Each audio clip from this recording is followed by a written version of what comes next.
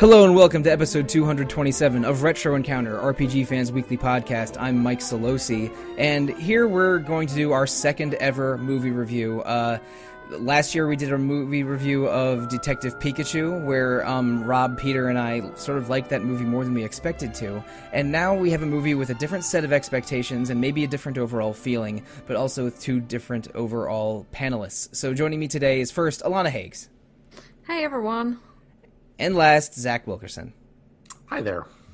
Now, the movie that we're here to discuss is Dragon Quest: Your Story. This is an animated movie that came out in summer 2019 in Japan, and frankly, a shocking Western release on February 13th of this year.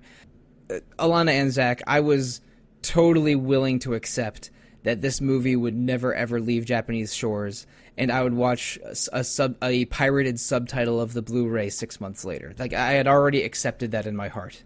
But then in January or maybe late December, we got a reveal from Netflix that they were publishing it in worldwide in territories outside Japan. That was crazy to me. Did you have a similar reaction of shock? Yeah, I was surprised. I mean, especially that they were actually dubbing it. I thought they might release it just with subs.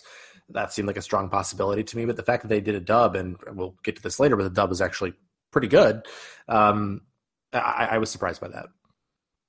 Yeah, I would pretty much agree with that. I think I'm less surprised because Dragon Quest seems to have had a big uptake since Dragon Quest XI and then the Switch port last year. Mm-hmm. So perhaps they are finally realizing that it's more viable outside of Japan. But I think Netflix was probably the right place to do it, and they seem to have this big old pickup of like video game franchises. I mean, we've got Castlevania, and then they picked up the Ni no Kuni movie around the same time as well, which I would. Yeah, I think it was announced the same day. Mm-hmm. Yeah, it has a broader appeal, but it's definitely a smaller series. But yeah, I mean, I was pretty surprised, and probably more surprised again that it was dubbed more than anything. I just expected a kind of sub. But yeah, I think we're pretty much all on the same page. Really, I was ready to. Like I did with Advent Children when it first came out, ready to stream it online somewhere and watch it with subtitles. So it was a nice surprise. Yeah, and you're right. I think Netflix was a natural place for this because Netflix has more money than they know what to do with, and they experiment with a lot of niche things. Like they pick up a lot of popular anime series that you would normally assume would go to a Funimation or a Crunchyroll or something under normal circumstances. But Netflix they sort of have their fingers in a lot of different content creation pots, and they landed on Dragon Quest: Your Story. And listeners, I'm going to record this with Alana and Zach here, assuming that you've already seen this movie. We're going to spoil the hell out of this movie. We might gloss over details and talk about visual things like art style that assume that the listenership has also seen it, which is normal for us. We talk about spoilers a lot, but I really implore you, try to see this movie before listening to the podcast, just because of some endgame stuff. The ending of this movie is so surprising that I really value that spoiler-free experience. So, with out of the way, let's start spoiling this movie. Dragon Quest: Your Story, a very loose adaptation of Dragon Quest V, one of the more lastingly popular games in the series. I recorded the podcast on it for this very series. Oh goodness, in 2017 or 2018, I don't know. The years run together by now. That was a while ago, yeah, when Rob Steinman was still on the staff, and it was before my time. So yeah, and this movie actually uses footage from the original Super Famicom version. At the very the Dragon Quest V is sort of in 4 parts, where you play part of the game as a child, then as a teenager, then as a newlywed, and then as a father. And they sort of gloss over most of the child section by showing clips from the original Super Famicom version of the game. But like they go over a lot of stuff from the first few hours of the game in a 16-bit cutscene, and then they weave it into a 3D animation style that, I don't know, it's not really anime, and it's not really rounded edges Western either. It toes the line a little bit. It kind of reminded me of the Astro Boy movie from like 8 years ago. Oh yeah, it's a good comparison. Yeah. But it's not unattractive and sometimes very expressive and beautiful. What did you think of the visual style of the movie? I really liked it. I think, heads up in case people haven't seen the front page or have been on RPG Fan, I did actually do a write-up for the Dragon Quest movie. So you should go and check that out and see what I feel. Again, I would say watch it maybe beforehand. I've tried to stay spoiler-free in it, but... Listeners, that would be in the features section, and it posted on February 19th of this year. So, yeah, please go and check that out. I'm sure it'll overlap with the discussion that we're having right now. It's awesome, too. Yeah, probably will overlap a little bit. But I kind of found it like DreamWorksy kind of style, kind of like How to Train Your Dragon-esque characters, maybe a little bit more mature. I think the Astro Boy movies are quite a nice comparison. Yeah, I just looked it up. The Astro Boy movie was 11 years ago, not 8. So Really? I don't understand this passage of time anymore. Jesus, yeah, I didn't realize it was that old either. But I thought it was really good, and I know one sticking point when it came out in Japan was that the characters don't use Akira Toriyama's art style, but I don't think it harms anything necessarily. I think that it's got its own visual identity to a degree. The only thing I would nitpick maybe is that, you know, Dragon Quest monsters have their own personality and style, and because of Toriyama's art style, and that is kind of retained, so there's a little bit of a visual clash. It's not too terrible, and you get used to it, but I think that's maybe my only nitpick, but I think it's gorgeous. Like, it's so pretty, it's so well lit, it's so expressive, and Yeah. I think I was pretty mesmerized by it visually.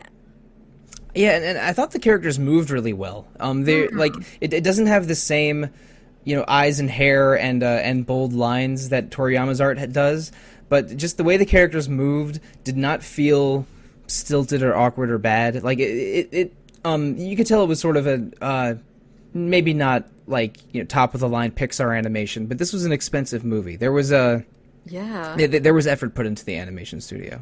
Yeah, I mean, the director for this worked on the Lupin the Third CGI movie as well that came out in Japan in December 2019, and like the comparison is you can see the similarities easily. They both look stunning. Like there's been probably dozens of Lupin movies over the years in Japan. Like the first Lupin anime was, I think, in the late 60s. He's a bit of an Around. He's a bit of an animation institution. So for the big Lupin movie probably did have a good budget, and that's a solid pedigree for this one. I'm not that familiar with that director's work. I did watch the recent Lupin series, but I haven't seen the recent movie. No, I haven't either. I'm sure Netflix will probably acquire it at some point, or whoever owns the license to Lupin over here. So, you know, I really have no idea. I'm not sure of any Lupin stuff that has made it over to North America except for the Green Jacket series. I know they have the Miyazaki Lupin. Oh yeah. Castle Cagliostro. Yeah. Yeah. In every series, Lupin has a different colored jacket. he does. So, yeah, the Green Jacket one is the 70s one, I think. But anyway, back to Dragon Quest. So loose adaptation of Dragon Quest V. It sort of starts in the second half of the childhood segment, where you're visiting. I forget the name. It's the town to the east of Wheelbrook, where Harry is the prince.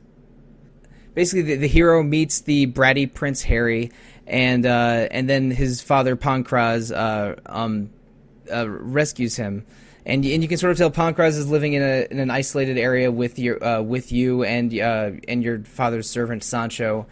You're traveling the world, but in search of your mother, who you only see in the 16-bit cutscene at the beginning at first. So you have this vague larger quest of searching for your mom, but also when the hero meets Prince Harry, this is one of the things that bothered me the most about the movie. The hero is so clumsy and doofy for most of the run of the movie. In most of the Dragon Quest games, the hero has sort of a quiet confidence about him. Yeah, I mean, he's a silent protagonist, or she. So of course, there's the quiet half of that quiet confidence. But but they always seem to, you know, be level-headed, doing the heroic thing, and rarely pratfalling or totally being played for comedy. But like the the hero in Dragon Quest Your Story is a bit of a clumsy buffoon at times. For a while, first you're in the movie, you see the hero playing with Harry as children, and then a little bit later you see them escape out of a temple together as teenagers. And in both cases, Harry is sort of the cooler one, the one who's sort of taking action and taking charge. And I did not like that one bit. Yeah, I don't like I don't like Harry's characterization in this film at all, and I think it's kind of a larger problem with like my bigger problem of the film overall is this beginning sequence. Like the SNES Famicom section crossed over with like 2 minutes to cover that childhood arc in CGI is not enough, and I think the childhood arc does a lot to establish most of the game's story and emotional impact. Like, isn't part of the point that Harry is supposed to be a spoilt brat who grows over the period of 8 years? So from or 10 years or however long they're in captured for, but like he's a bit of a brat obviously in the beginning because he's like 6 or 7 or however old he's meant to be, and then it fast forwards 8-10 years and all of a sudden he's like a tiny bit like, oh no, I don't want to be smeared in mud, but otherwise he's just pretty flat and normal, and like you say, the more confident of the two of them. I'm not as fussed about Luca, who's the hero's name in this film, his clumsiness. I think it's probably a way to make him more endearing, and it will probably come clear as we get towards the end discussion why he's a little bit clumsy. Or it's put in context later, but in the moment I did not appreciate it. Yeah, but yeah, I think Harry's kind of character and this beginning section is maybe part of my bigger problem with this film. I mean, I really enjoyed the 16-bit section. Like when I'm watching it, I'm like, oh, it's really cool. I played it emulated many years ago, and so like it certainly engaged me. But then like it starts so late, like it causes the actual movie proper to start so late in the childhood arc, like right at the end of it, at the maybe like the one or two most emotional moments that to me it doesn't work. And I agree with you about Harry because they try to do it a little bit in the beginning of the second arc when they're enslaved, but it doesn't really show any growth. And I have some other real problems with the way they use Harry at the very end of this movie. Oh my! But that makes zero sense. But yeah, I mean, I think that them cutting. I wish they had taken the 15 minutes they added at the end and just made that and spent that money on the beginning of the movie instead, and it would be about 10 times stronger. Right. It glosses over several of the storylines within the first arc by having these not even 16-bit scenes, just glimpses of 16-bit scenes. And then they go to the portion where Harry and Luca are captured, and Luca's father, Pankraz, rescues them. And Zach was alluding to this. Pankraz sacrificing himself to save his son is one of the most impactful scenes in the entire game. It did not live up to the game version in this movie version. Like I don't think it was the fault of the actors reading the dialogue. It was just choreographed poorly. I mean, it happens like 5 minutes into the movie. I mean, even as a person who's played this game maybe 4 or 5 times, like I felt nothing. And I've always felt something when I was playing the game. Always. If anything, I think they should have glossed over like the middle arcs of this game and not the beginning, because like setting up what the hero's motivation is. Setting up what the hero's motivation is and how much of a great man Pankraz is, only for him to die saving his son, I think is really important, and they resolve that in the first 10 minutes. It's a bit of a disappointment. I don't think they would ever capture it perfectly, because part of the emotion of playing Dragon Quest V is that you are controlling Pankraz in that fight as he is getting beaten up and killed. So I don't think they'd ever perfectly get it, but I do think that not showing the hero, not showing Luca with his father, not showing his father doing all these cool things, not showing how strong he is, it does lose that impact. Like going through that dungeon to save your father or save Harry is, that's not there either. Like it just glosses over that section as well. And yeah, you don't really get a sense that actually, oh my god, Pankraz is this incredible person. And also they gloss over meeting Nera and Bianca for the first time, and meeting Percy for the first time. So when they're so when all three of those are introduced in like the I don't know, the second quarter of the movie, there's this moment of great recognition that Luca has, but the audience doesn't really share that moment of recognition. It's like, Yeah. it's like, who are these people that Luca seems extremely happy to see? Oh, okay, that's weird. I'm fairly certain the film's banking on you having played the game. Yeah. I Yes, think, yes. like, I was quite shocked to see people who enjoyed this film, and actually it's better than I thought it was going to be, because I'd heard that obviously it didn't get good reception in Japan. But I'd heard people saying that you could probably watch this without playing the game, and I think you could, but I think some things will be lost, like the way it glosses over certain character arcs, the way it glosses over certain things, and like, you're not going to get, we've all played the game, you two more than I have, and more frequently, we've all played it, and we all know where these moments are, and we expect them, and we're like, oh yeah, they're nice memories for us, and kind of thing, and that's kind of how the film plays out. But like, if you've never played the game before, it's just going to be like, wait, what's going on? Oh, okay, they met this. Okay, all right. Oh, they're like now happy that they were reunited with Percy, and their dad's died and things like that. It just doesn't feel right without the context, I don't think, of playing the game. I agree. This movie sort of assumes that the viewer has played Dragon Quest V before and has, to a point, Dragon Quest as part of their life before. Yeah, exactly. And I mean, even as a person who adores Dragon Quest, the movie still has to stand on its own, and it doesn't because of that. Like, I have and I said this before we started recording. Like, I had a stupid smile on my face while I was watching this when we, got Saber, or Percy as he's called here, and and all the slime moments and all the musical cues, which I'm sure we'll talk about. Like, I enjoyed seeing these moments in CGI that I've experienced, but I mean, it doesn't work without the setup, and so I don't feel it in the same way. I feel it purely as nostalgia for that game, and not in any way as enjoyment of this specific film experience. A significant amount of how much I enjoyed this film, which I view positively. I thought that parts of this. I mean, spoiler for maybe some of our final thoughts, but I thought this movie was a little disappointing. But ultimately, I liked it. Like, I'm glad I watched it. Although I just have weird specific caveats and disappointments. But one of those disappointments is the way it glossed over parts of the game, and it felt like it assumed a level of pre-knowledge.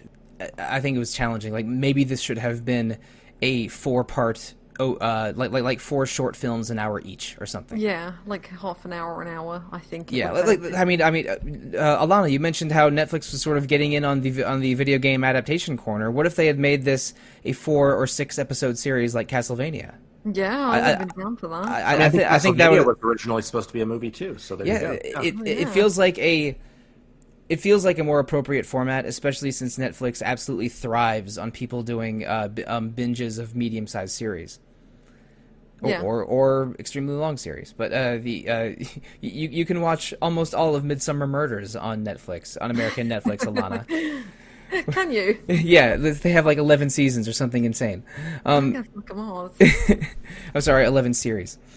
Yeah, so it's unusual where they sort of pick and choose what areas to spend a lot of time on and what areas to not spend any time on, and that moves that moves us to when Harry and Luca are captured and are left in slavery to work in this temple for 8 years or 10 years or some amount of time like that, and then they have a dramatic escape, and they meet Dr. Aegon during their escape, and it makes me laugh every time. Yes, and Harry and Luca part ways. Although there's no nun character for Harry to fall in love with, which is a bit of a bummer, but not the worst omission. We'll get to who the worst omission is later.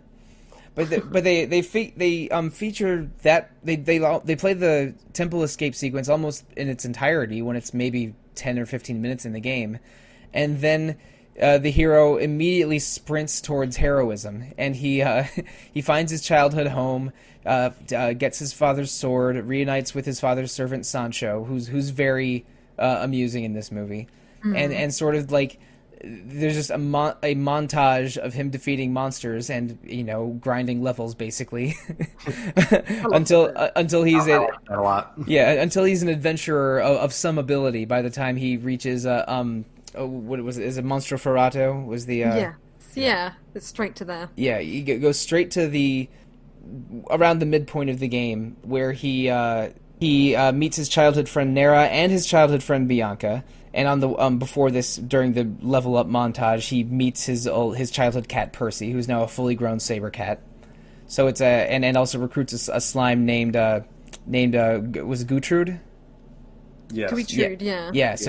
So best part of this movie. Yes, the slime the slime is a positive presence in this movie. So like recruiting Percy and Gertrude sort of references the monster recruitment edge of Dragon Quest V, which is a lot of how you build your party. You invite monsters to join your team, and by the end of the game, throughout the whole of the game, most of your team is going to be monsters that you met along the way, and they don't exactly give you an army of monsters to follow behind you in your caravan, but they give them a couple, at least Percy and Gertrude. I missed my Slime Knight and my Golem because those were mainstays for me. The Slime Knight, the Golem, the Heel Slime, and the Great Dragon. Those are my four. Those are the four I always want. I've never grinded for the Great Dragon, but otherwise, yes, I agree. Yeah, I think I mentioned this on the podcast years ago. I thought the Great Dragon was the coolest monster I'd ever seen. The first time I played the game, so I did grind for that one. And every time I played it since, I've thought to myself, should I grind for the Great Dragon or should I not? And then I end up doing it every time. You're so cool looking though. I have gotten armor dragons are so cool. Yeah, I've gotten that golden dragon every playthrough I've done of 5, and sometimes it's taken me like 30 minutes, and sometimes it's taken me multiple afternoons. But I've always gone for it. Such a gorgeous looking dragon though. Yeah, and I don't think that dragon shows up in this movie, regrettably. But that's I'll let it slide. But this sequence where Luca is trying to obtain the hero's sword because part of his father's journey was searching for the hero that would save the world, and Pankraz knew that he himself wasn't the hero, but thought his son might be because his wife was was Zenithian, and the hero had to be of a Zenithian lineage.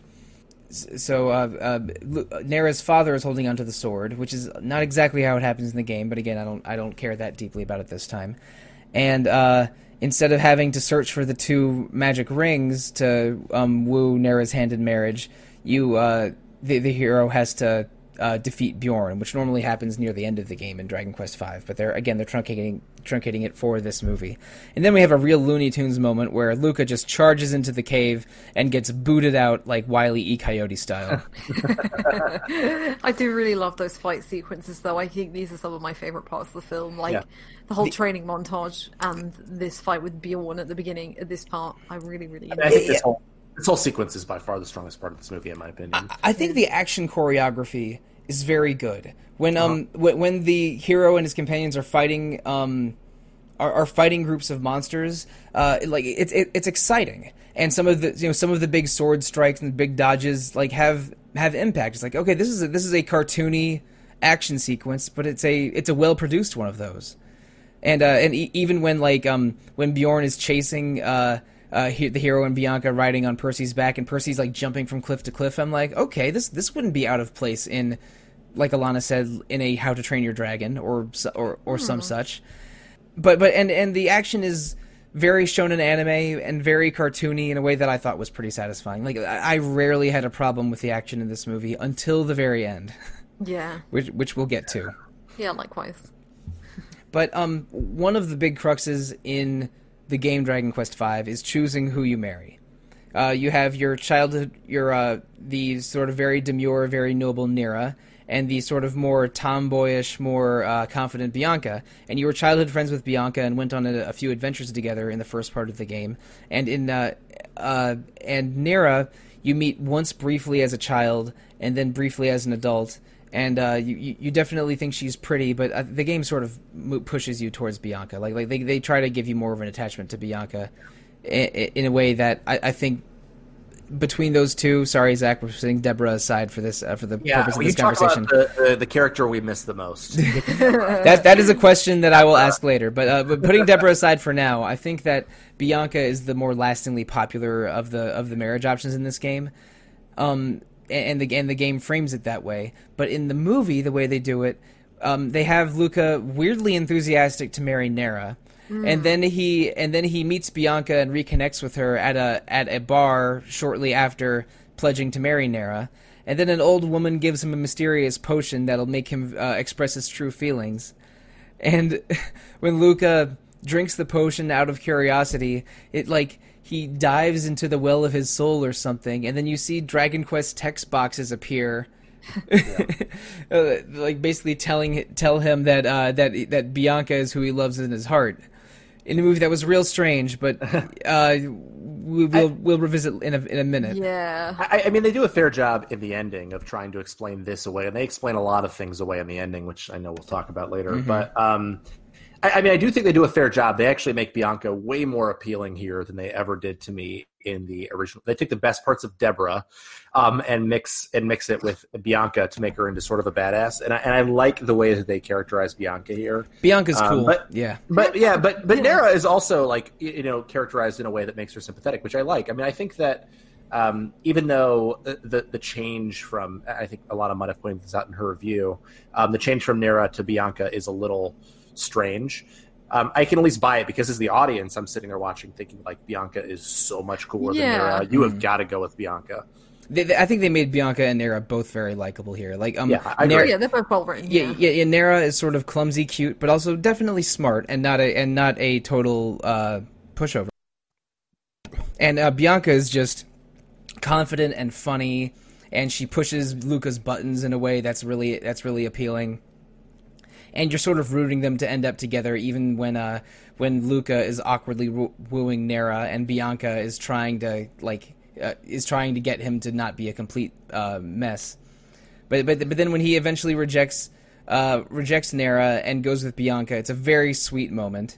And then there's in a reveal that was not in the game at all, because the old woman was not in the game at all. The old woman that gave Luca the potion ends up being Nera in disguise. From the beginning, Nera knew that the hero had someone else in his heart, and so she pushed him in that direction, which was a twist that feels a little contrived, but I don't hate it. Sort of. I do. Okay. All right. I don't like it, but again, I think that they try to explain it away at the end. They try to explain away almost everything I dislike about this movie at the end. Yeah. The hero going with what's really in his heart and choosing Bianca over Nera is not the worst idea, but the way that he so quickly agrees to marry Nera and then so quickly dumps her, and then Nera sort of rolling with it and pushing him towards Bianca, that was shitty. But giving Nera a little bit more agency and a little bit more control over the situation, instead of having her just be someone who's proposed to and then rejected, I think that softens the blow a little bit. But there's worse ways that he could have ended up with Bianca. Yeah, you're right. I think on reflection, I think my bigger issue was more the fact that, you know if you've played the game, and actually I think even the 16-bit sequence does this. I think it shows Bianca and Luca going up Tatton Towers, doesn't it? Yeah. So you already know they've had a bit more time together, but and even in the game, Luca and Nera don't really spend any time together until he gets to Monteferrato. Mm-hmm. And they met once as children because their dads were friends. Yeah, and so the minute he sees her, he's immediately head over heels in love with her. It's just, I don't buy it, and I never bought it. But I guess again, that's the whole point, isn't it? And that's what the ending does, is that we're side-eyeing this ending so much. I'm throwing around. I don't know how we can't. I mean, it really changes the entire view of the movie. Once they put some of those new plot cards on the table. But we're not going to get to the ending yet. We still have more to talk about. They end up defeating Bjorn, and in one of the more amusing parts of the game, when Luca basically points his sword between Bjorn's eyes and basically says, pledge your life to me or have me kill you, and Bjorn literally says, I yield, I'll help you, and then his eyes turn from red to white or something. It's like Shin Megami Tensei Monster Collecting. Yeah. Dragon Quest. It's really watching the Pokeball shake and then fade to gray. Yeah, It's I really like that. It was and really cool. yeah, and Bjorn doesn't join you as like your steed for the rest of the trip or anything, but it's but it still was a little bit of an odd moment to end that conflict. And but the hero ends up marrying Bianca. Everyone in the bar cheers, which is again really contrived. And then they recreate the fastest pregnancy in video game history by having Bianca give birth to a son about 30 real seconds later. There is a suggestion that time's passed in this one, at least. There is, yes. There is suggestion that there is like montage sequence that suggests the passage of time. Where no climbing mountains though when you're pregnant. Yeah, but not in the game where you ride a boat for half a day, climb a mountain for half a day, and suddenly your wife has morning sickness. Oh, twins! Ah. But no twins. But not anymore. No twins anymore. Yeah, instead of having boy and girl twins whose hair color appropriately is inherited from the mother, they just have a single son, Alice, and Aalus. I'm not, they're not like in Wonderland. And the hero's son is, I don't think he's portrayed badly, but I definitely resent that there's only one of them. Zach was mentioning we should talk about the things that we dislike the most being omitted. For me, it's the daughter. Like the part of the whole point of Dragon Quest V is you choose who you marry, you have 2 kids, and then you like save the day as a family. Yeah. And they eliminated half of the twins, and that bothers me quite a bit. And of course, they had to write out the girl twin instead of the boy twin. Right. Well, she's not the Zenithian hero, so I mean that's problematic. I suppose that is true, and it might have been cooler if Dragon Quest V they made the girl the hero. Yeah, no kidding, right? But another thing that is different from the game. Okay, first one thing that they do have in common with the game, in both the game and the movie, the hero and his wife are turned to stone, and then there's another time skip. But the way that the transformation in the time skip is handled is very different in Dragon Quest Your Story. Instead of having Ladja, the demon who killed your father, turn you to stone and then separate the 2 statues, there's a big dramatic fight scene that the hero loses, and then he's turned to stone very dramatically in a big pose and everything. With his father's sword, and then Bianca is spirited away to the castle, and then she's turned into stone for defying Ladja and refusing to cooperate with him. Not as powerful as what happens in the game, but the stone sequence and this time skip are one of the most memorable parts of the game. Zach, we've talked about this a little bit off air. I feel bad that you aren't someone's lawn ornament for several years. Yeah, I mean, to me, this is always the most powerful part of Dragon Quest V, and I know like they try to reproduce it a little bit. Like they give you like the season changes in this movie that you have in Dragon Quest V, but like the idea of like them being together and then getting separated, and like you sort of slowly seeing your children grow up as it's happening. I just feel like the music of the game, the feel of the game, I always hate to compare movies to their source material in this way. Maybe I'm too close to Dragon Quest V to talk about it, but I'm too close to the Jake Gyllenhaal adaptation of Prince of Persia. Just having him out in the middle of nowhere, like it just did not work for me. And Alana, the way they handle the stone transformation and that time skip, how does that do as an omission for you? Like, does it cheapen the movie a further degree as it did for me, or were you a little more accepting of it than maybe Zach or I was? It was probably a little bit less, but I do remember being a bit weirded out by the fact that, because it's not been that long since I played Dragon Quest V, but like I specifically remember thinking it was odd that they weren't turned to stone together, and I think I'm glad they showed the season changes and things like that. Yes.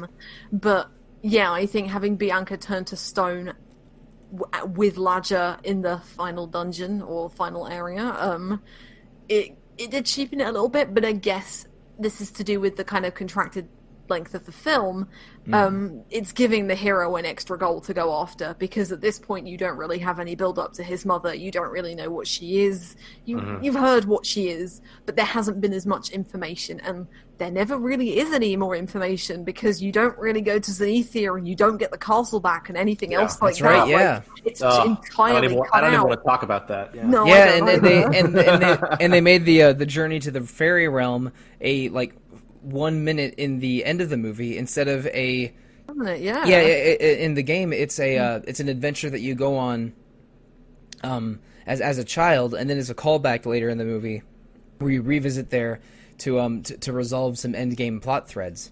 But here they basically, when all is lost and they're not sure how to get to the final dungeon area, they consult with the fairies, and they set you on the path to getting the golden orb, which is one plot point from the game that actually I think they handled pretty well. Yeah, I do too. At the in the game version of Dragon Quest, there's you meet a man with a blue turban near the very beginning, and he admires a golden orb that you found at Up at 10 Towers with your on your adventure that you had with Bianca, and then gives it back to you. And then later in the game, you realize that that golden orb was a key to reviving the castle of Zenithia, but it's smashed by Ladja right after he kills your father. So what you do is with the fairies' help, you go back in time, meet yourself as a child. You were the blue turban man, of course, and surreptitiously swap the real golden orb for a fake. So the one that Ladja smashes in the after killing Pankraz is a fake, and that's a cool moment in the game and a pretty cool moment in the movie version. It's they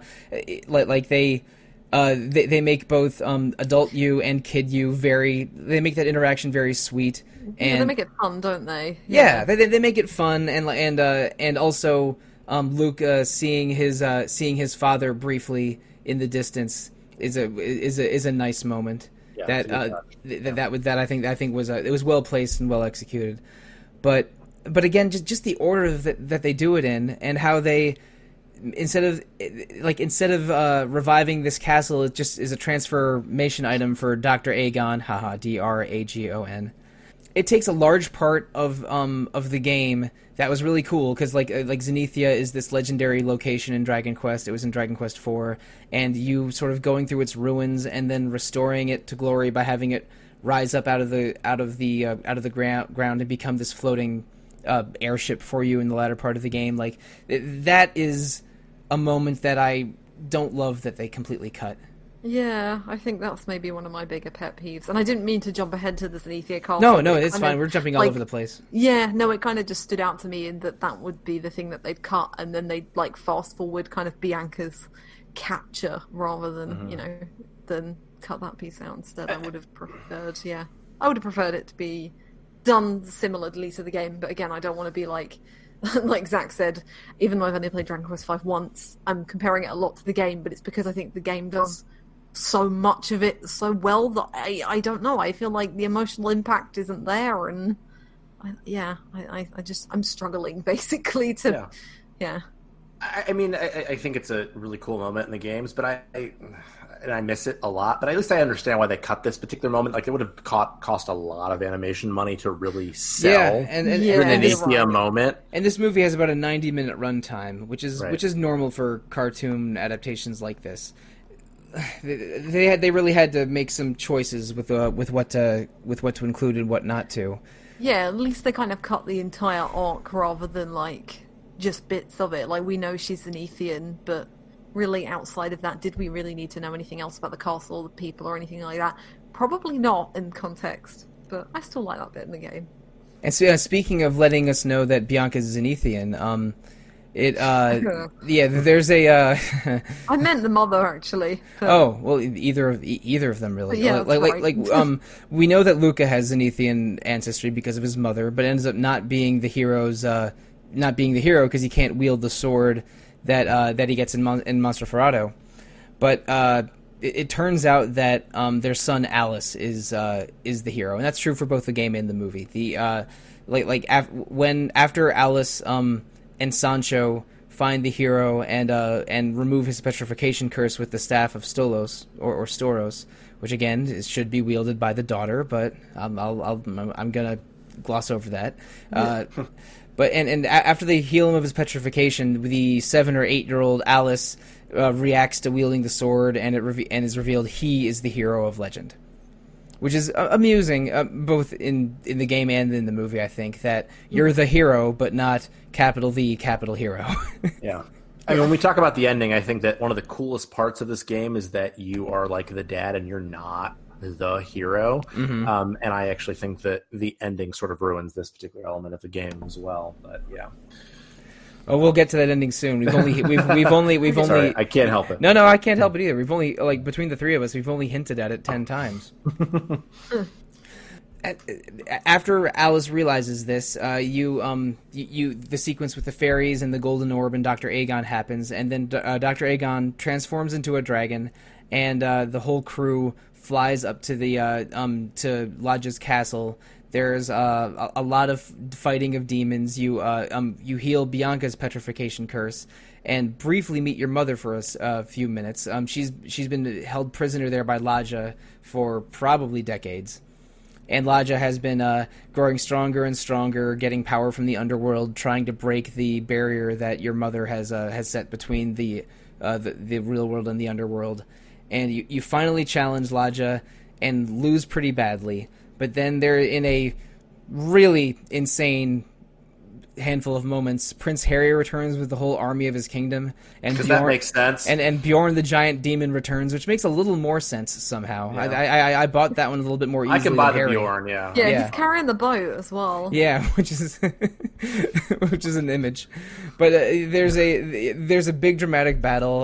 The hero completely wastes the two demons that Slann and Khan that beat his dad decades earlier. There's a bunch of big flashy sword moves and Bianca casting spells. Again, I think the action choreography in this movie is pretty good. So seeing Bianca just yell "Kafrizzle" and shooting fireballs at Cyclopses and stuff, I dig most of this. Sure, super satisfying. Yeah. Yeah, and there's a big dramatic battle against Lodge that is a little less satisfying because I don't know. It just didn't. It didn't have quick. It was really fast. It didn't have the emotional weight of like you seeing your dad and mom's ghosts sort of watching over you during the final blow. That was so great in the game. But then in the game, you sort of you break the seal to Nadiria and then go through and then just travel through the underworld for a while and eventually fight Lodge and Nimzo at a castle at the end. Instead here, you beat Lodge, then the gate opens because of, I don't know, some contrived BS. Wow, I was trying to think, like, why? That could be the subtitle to this movie. Right. Some contrived BS. Mm-hmm. But the viewer, is probably expecting a giant demon or whatever Nimzo is to come out through the portal and be the true final boss. But that's not exactly what happens. Does someone want to try to explain this to me instead? Because I'm not sure I could do it justice. I think that they know that the Zenithian sword will seal the gate, and so Bjorn chucks him up to go throw the sword through the gate, and it closes, and that's all. I think that's it. I don't know how they know that the sword closes it. I don't think they ever really explained that. But no, they know that somehow the hero and the sword are the key to defeating it, but their solution is to chuck the sword at the gate.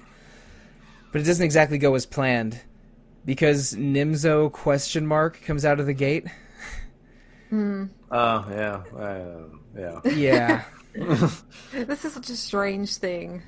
Yeah, this is the twist that we've been avoiding talking about for 40 minutes. And to cut it short, Nimzo ? is a virus or like a program within a VR version of Dragon Quest V that a particular person is playing, and Nimzo ? the virus tries to explain to the hero why he's there and what he's built there to, what he's there to do. And then there's this whole sequence where the hero character is trying to explain why he keeps coming back to play Dragon Quest V, with a big sequence of basically like why everybody plays Dragon Quest. You know, why do we play video games? Oh well, so we can go on adventures and things like that. I had one of the stupidest realizations I've ever had watching a movie when I understood that this movie is not called Dragon Quest V. This movie is called Dragon Quest Your Story, because we're not watching an adaptation of Dragon Quest V. We're watching a person who loves Dragon Quest play a VR version of Dragon Quest. Which I think is a cool idea, and actually, like, shout out to... I love the VR stage that they show, like, where it, like, the amusement area or, like, the arcade that it's played in. Like, the person who operates the machinery is dressed up like one of the soldiers from Dragon Quest IV, I think. Either 3 or 4, yeah. I mean, I would play the hell out of this. I mean, I'll give them that. Yeah. If this was a real thing, I would waste hours of my life and on it. But also it informs earlier parts of the movie, like how the hero is so clumsy and goofy. It's because it's the personality of the player and not necessarily the personality of the hero we remember from Dragon Quest V. And how there was the weird segment about his true feelings and choosing Nera than Bianca, because the player mentions in this flashback that, you know, I'm going to choose Nera this time, even though I always pick Bianca. Bianca's my favorite in my heart. And the proprietor even goes, oh, you can program that into the game if you want, and which is, you know, why the drinking the potion in the dream was communicated in that way. It puts everything else in the movie into context, and I like the subversiveness of that idea, but it ultimately made me roll my eyes a little bit. Zach, just a week ago we were talking about Nier Automata. Yeah. And part of Nier Automata is like the game telling you you're just playing a silly video game, and it challenges the player to do you respect the game you're playing or not, but in this one, in Dragon Quest Your Story, this movie just goes into a completely sappy soliloquy over. Yeah. We love Dragon Quest. We care about these Dragon Quest. These worlds are real to us, and Dragon Quest is the players. This is your story in a way that is like this is a cute idea, I guess, but I'm just rolling my eyes at all of it. I mean, it might have worked for me if the movie had been good. Again, I enjoyed watching this movie. I smiled through it, but it wasn't good. It missed almost every beat of the narrative that I think is powerful. Like, Pankraz is not a ghost watching you at the end. It's hugely important. I mean, and again, if it wants to position itself as a love letter to Dragon Quest fans and a love letter to Dragon Quest V, then it needed to position itself in a way that actually acknowledged what's really great about Dragon Quest V. And there are moments where it tries. Whereas with something like Nier Automata, I'm like, that's the end of the actual game, and then Nier Automata is absolutely incredible. So it works there. It does not work here because you were not respectful of the actual narrative itself. Because, again, when I was talking earlier, like, oh, I can't compare it to the original narrative. The movie wants me to compare it to the original narrative, and it does a bad job of it. I basically agree with you, and part of this is an issue of time. Both Nier Automata and Dragon Quest V are RPGs in the 25 to 30 hour range, and this is a 90-minute movie. So of course it plays like a collection of Sports Center highlights than of a real adaptation of Dragon Quest V, and that's okay. But in the choices that it makes, I think it cheapens some of the best moments of Dragon Quest V, and does this endgame choice that comes across as sappy and making the entire movie like count less than if it had been a more straightforward adaptation, just trying to recreate Dragon Quest V as best as it can. Again, I think this movie would have been served better as an episodic series that's several episodes, and I think that it would have been better served without this twist, making everything a VR experience, and then the character waking up from a dream, Super Mario 2 style.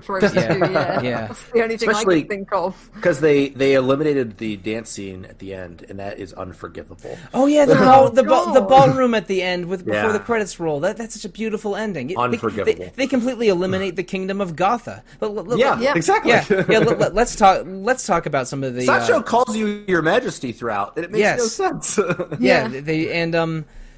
let's talk about some of the things they've eliminated. The third marriage option from the DS version, Deborah, is not in the game. That is also unforgivable, as you know, I believe. Prince Harry's entire arc is gone. In the game, he falls in love with a young woman that escapes with you, named Maria, who at first joins the church as a nun, and then eventually leaves to become Harry's wife.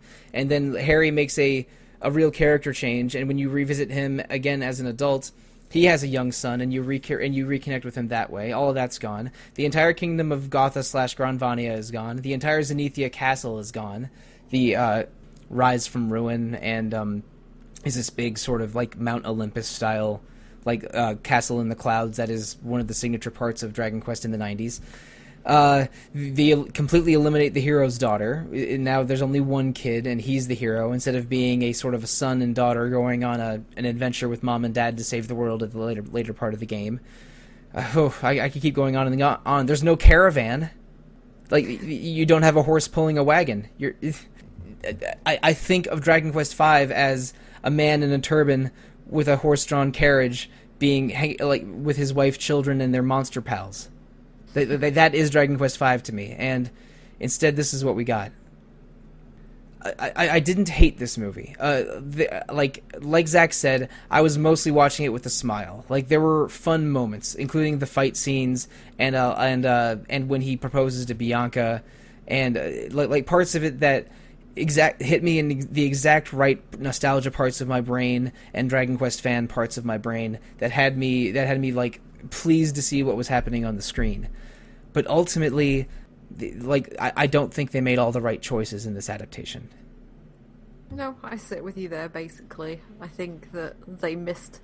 Some of the bits that they skipped over are understandable, I think, like Gotha and the Zenithia stuff. And sure, yeah. Yeah, it does, it makes sense where they've cut it, but it's the stuff like the childhood arc, I think, that really sets the film up for a failure. There's a failure in my eyes. Maybe not failure, but like you were saying, all those emotional hits, some of them were there, some of them weren't, but most of it was playing on my nostalgia.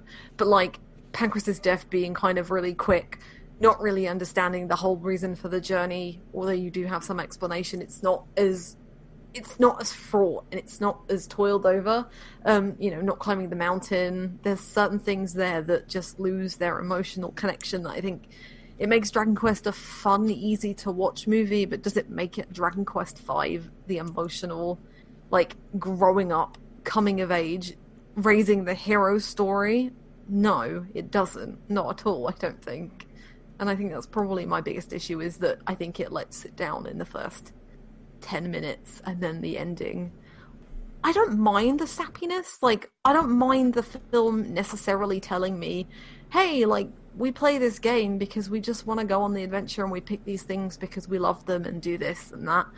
What I didn't like as much, I don't think I needed to be told it, because actually, why am I sitting here watching this film? Because I love Dragon Quest V. That's why. I don't need to be told by some narrative device that's completely separate from the rest of the film, oh, hey, this is why you're watching this film, isn't it? Like, you don't need to tell me that. But, like, what bugged me most was the fact that it was a virus program that was telling me it. Yes. Yeah.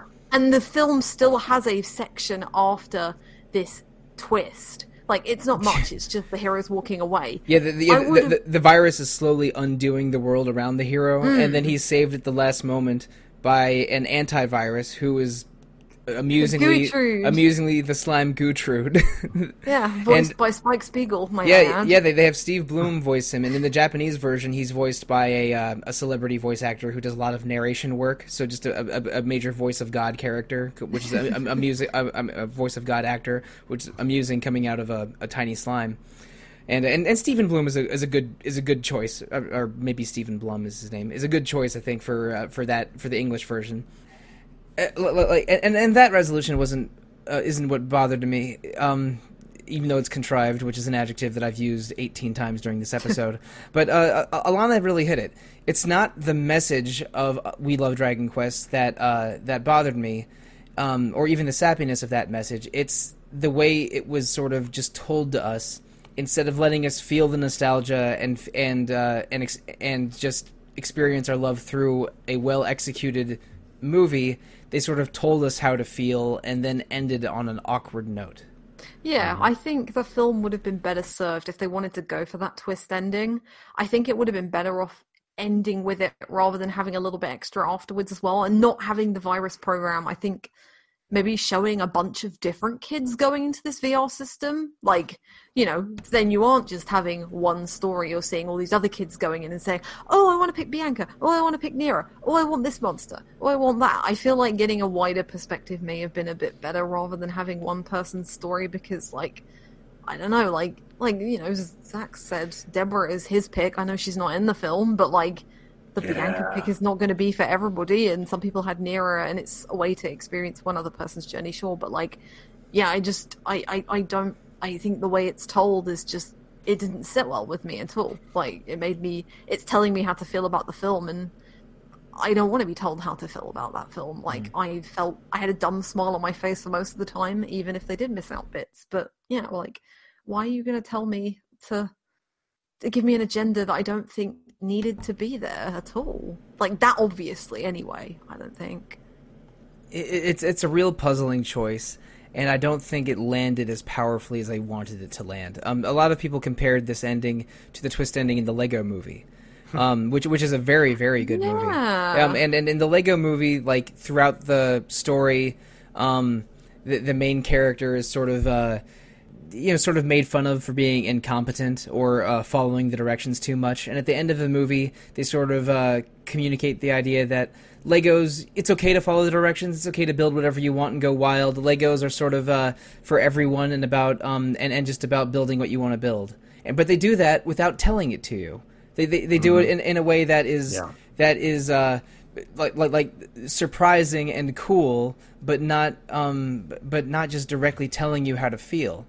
And so that's awkward coming out of this movie, and it just doesn't work. It's not the message, it's the execution of the message, and I think ultimately the biggest weaknesses of this movie are the beginning and the end. It doesn't properly set up foreshadowing or character motivation that is extremely powerful in the game, and it ends on this weird choice that I think puts the whole movie in a different context and is ultimately weakens it rather than strengthens it. And again, I didn't hate this movie. I'm glad I watched it. I'm okay with the fact that it exists, but it's not a strong adaptation of Dragon Quest V, which is something I would have ultimately preferred to what we got. Yeah, I mean, the ending to me, I mean, I agree with everything you guys just said. Also, just feels like a cheap excuse for why it doesn't work very well. Like, oh, you know this story. You're fine. You get it. You get the Pankraz moment, even if we did an atrocious job of setting it up. I mean, we get that you know who the Saber Cat and who Bianca and Nira are. Yeah, exactly. Mm-hmm. Yeah, and I think that's to me that is the greatest sin it commits. I mean, if they had done this. Again, take those 15 minutes at the end and give me 15 minutes with Pankraz, and the whole movie is so much stronger. I have issues with the ending. I mean, Harry just showing up on a ship for no reason at all is a problem. And I can handle that because it makes absolutely no sense, but I can handle it. But people love callbacks, but what a weird callback. Yeah, it's a totally nonsensical one. It just doesn't make any sense to me. It seems like you made an excuse for your movie being bad when you could have spent that animation money on making your movie actually kind of good. And again, dumb smile, but still, it was frustrating. It's weird that of the video game adaptations to have come in February, I have to sort of ruefully admit that the Sonic the Hedgehog one is better than the Dragon Quest one. Which was fun. Which coming from me is maybe a bit of a surprise. Yeah, same here. But again, we have mixed feelings on this movie. Please read Alana's review because it's very eloquently written and goes over many but not all of the same points that we went over in this podcast. Let's say you're speaking to someone who has played Dragon Quest V and enjoyed it. Would you recommend this movie to them? Yeah. I probably would, yeah. I would say it's worth watching. There are enough moments that gave me like some of the musical cues, and we didn't talk about Laja's voice performance, but I thought it was delightful. Yeah, I thought it was great. I loved seeing like golems running around and a slime. I mean, like I feel like we were very negative here, more negative than my feelings actually are. I mean, like there are so many moments throughout, like even just seeing the Zenithian sword being a thing, seeing that he had the son had blonde hair. I mean, like there are so many callbacks and moments. Maybe that, like, again, maybe my favorite scene in terms of comedy in this movie was when the son uses the Zenithian sword for the first time, and it's hugely powerful because he's discovering his powers as the hero, and he completely annihilates two Cyclops. Yeah. That is that, Like or Gigantes maybe that is fighting, and then a third one that's with him just sort of looks at the sun and looks at his fallen comrades and just hustles out of there. Yeah, he totally pieces they out. would do that. Yeah, there are a lot of moments I liked in this movie. It isn't a very good movie, but like if you like Dragon Quest V and you can just see it as like as you said, like a sports center of Dragon Quest V, then fine. I mean, I think that's okay, and I enjoyed it for that reason. So yeah, Dragon Quest Your Story is not exactly an adaptation of Dragon Quest V. It's a highlights package of Dragon Quest V that goes in a strange direction at the very end. And again, the three of us, I think, it's safe to say we have mixed feelings on it. But ultimately, I think all three of us are voting. Check it out. Like it's if you don't mind spending 90 minutes on a confusing adaptation, then it's not the worst way to spend those 90 minutes. Yeah, it's worth it for the animation quality and the dubbing, I would say. Definitely. And the music cues, you said this before recording, but like some of the Sugiyama cues are really cool just to see in movie form. Yeah. I think that Sugiyama is not the greatest video game music composer. Oh, really? Which is well documented on other episodes of this podcast. But like hearing classic Dragon Quest V music hit in sort of movie cues instead of being persistent music in a video game, I think fits a little better. Because we're getting less of it, which is for the best, and it's timed in a way that's mostly smart. So again, like Sugiyama's music, for once, not one of the worst parts of a Dragon Quest adaptation. Okay, I think we're starting to run out of things to talk about for Dragon Quest Your Story. So, listeners, thank you so much for joining us on this movie review journey. We have several movie and screen adaptation reviews going up on the website. And Zach, you're spearheading a couple of these. We have either already out or upcoming discussions on the Ni no Kuni movie. Ni no Kuni should be up, and we have The Witcher coming up, and we have Alana's, and we'll also have a review of Castlevania, and also like a big feature on lots of anime adaptations as well. Yeah, that's right. That anime adaptations feature has like around a dozen entries on it or more. So it's got like 16. Yeah, 16. Okay, well, you would know having edited the feature, but yeah. So just ballparking it, we have about 20 blurbs or full features about screen adaptations of RPGs landing in February and March. So please check all of those out on RPGFan.com. It's been I didn't write anything for them this time, but it's been a fun set of features to follow. At least something going on at RPGFan.com right now. But what else do we have going on? RPG Fan has a Facebook page and a Twitter page and a Instagram page, a Discord server, and a Twitch channel with something streaming every day. Please check out all of our content on RPGFan.com in those theaters. We also have 3 other fine podcasts: Random Encounter about randomness, Phoenix Edge about current events, which is hosted live on YouTube every week, and Rhythm Encounter about video game music, whose last episode was blank space here. But sticking to Retro Encounter for now, we have several more episodes planned coming in March and April. We have an episode on RPG adaptations coming next week.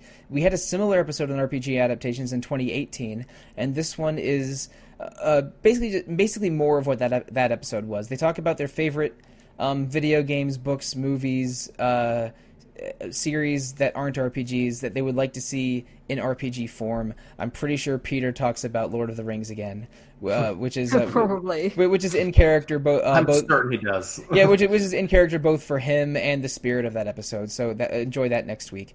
And later this month, we're doing 2 episodes on Tokyo Mirage Sessions, which was a 2015 Wii U game that had a recent 2020 Switch port.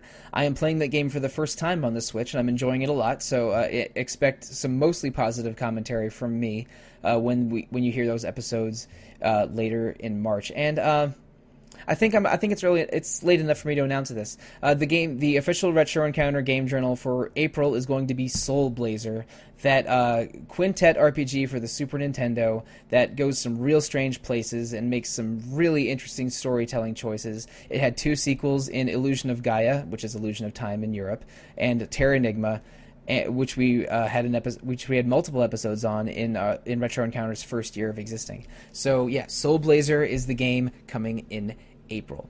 So I think that's about enough for Retro Encounter and RPG Fan. Let's tell listeners how to reach us and then sign off. Starting with you, Alana. So the best way to get a hold of me is on Twitter. I am at Alana Hakes, so please come and follow me and hit me up. And Zach. You can find me on Discord at ZachW and also at ZachW@RPGFan.com. Email. And as for me, listeners, you can find me on Twitter at The Real Monsoon most of the time, at Evoker for Dogs at other times. I am Monsoon Mike on Discord and Monsoon on RPG Fans forums. I don't know. I don't think I'm going to watch this movie again, but I hear that season 3 of Castlevania is pretty good. Maybe I should watch that on Netflix too instead. Maybe. Yeah, maybe. Maybe you should check RPG Fan for a review of that coming up pretty soon here. Yeah. Maybe it'll be up at the time that this episode posts. I'd have to check the schedule though. I'm taking a day off in March for something, but it's not Castlevania, unfortunately. Well, okay. I mean, Castlevania is about demons and vampires and you know, and like someone's soul being destroyed in the journey to stop Dracula. But that's not half as dark as what goes on in the mind of Tom Nook. Trapped on an island with tanukis. Thank you. Good night and good luck. Capitalist.